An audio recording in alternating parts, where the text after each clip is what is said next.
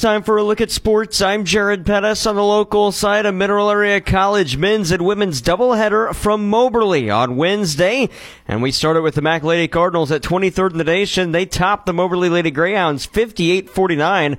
Early on in the first, it was back and forth before Mac used an 11-2 run to end the first quarter with a 20-11 lead. And they led at halftime as well, 27-22, clinging to the advantage into the fourth quarter, where they would come alive and spread things out.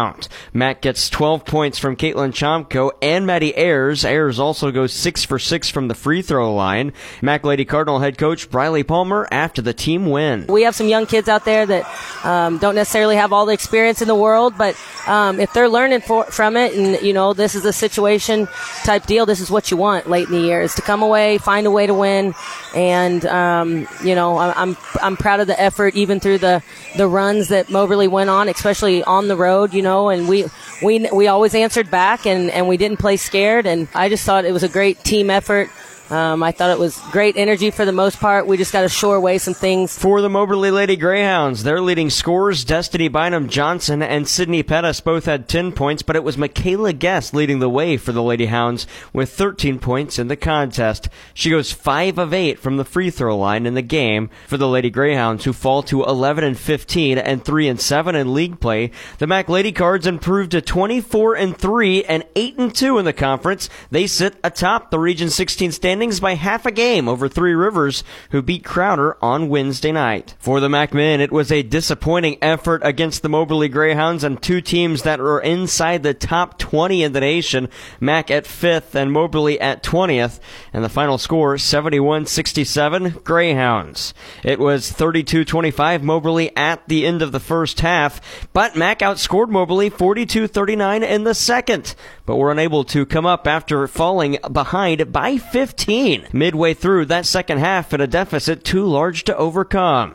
After the game, Mac Cardinal head coach Greg Heyer says he was disappointed. The attention to detail just wasn't there tonight. We had several guys that were no-shows, and then we had bad body language on the bench, and it's not going to get you anywhere. It's not going to get you anywhere in life. It's not going to get you anywhere as a team, and it continues to happen. And I'm not into killing people's careers, but it's sooner or later, I may have to make some changes on this team to get everybody's attention. And I've seen it coming. I mean, I got people after the last game, "Oh, Greg, you were so negative after last game." And I've been seeing this. As a coach, I know my team. I see my team every single day. I see how they react to certain situations. I see, and I seen this coming. It's real disappointing, but you got to give Moberly all the credit in the world. Pat had them ready to play, and they played hard. They really made it hard for us to score, especially on the interior, especially in the first half. We really struggled in the first half. The Cards were led in scoring by Josh Mio's 18 points. Marcus Watson Jr. had 16, and Amarian Dickerson with 14. He was assessed a flagrant 1 foul with 5:59 to go in the first half after pushing leading scorer for Moberly, Akili Evans. Evans finished with 24 points. Takeo Carpenter had 17, and Freddie Cooper had 14. The Greyhounds improved to 21-6 and 8-2 in region play, while the Mineral Area Cardinals fall to 26-2. They're now 9-1 in Region 16 conference play, hold a 1-game lead over Moberly, and if Mac wins on Saturday, with their magic number being at 1, they'll clinch the top seed in the Region 16 tournament, as both the Cards and Lady Cards play on Saturday in sophomore night against State Fair. Coverage on KFMO Sports Plus Saturday starts around 4:30 with tip-off times of 5 and 7. Again, the final scores from our Mac men's and women's broadcast doubleheader. The Lady Cards beat the Lady Hounds 58-49, and the Greyhounds beat the Cardinals 71-67. Over to the high school side of things in girls basketball from Wednesday. Class 1 District 1 tournament semifinals. Oak Ridge beat St. Paul 46-29. Class 2 District 3 tournament semifinals. Top seed Bismarck going to the championship game. They beat Shafi 46-37. And Class 2 District 4 tournament semifinals. Valley Catholic Lady Warriors season comes to a close. They fall to the top seed Principia 64-30. And in the Class 3 District 3 tournament semifinal, Jefferson over Arcadia Valley 58-51. Regular season girls basketball, Union tops Potosi 70-37. The Central Lady Rebels beat the St. Clair Lady Bulldogs 80-59. St. John over DeSoto in a battle of the Dragons 37-34 in overtime. And Farmington played host to Festus and get a 20-point win, 59-39.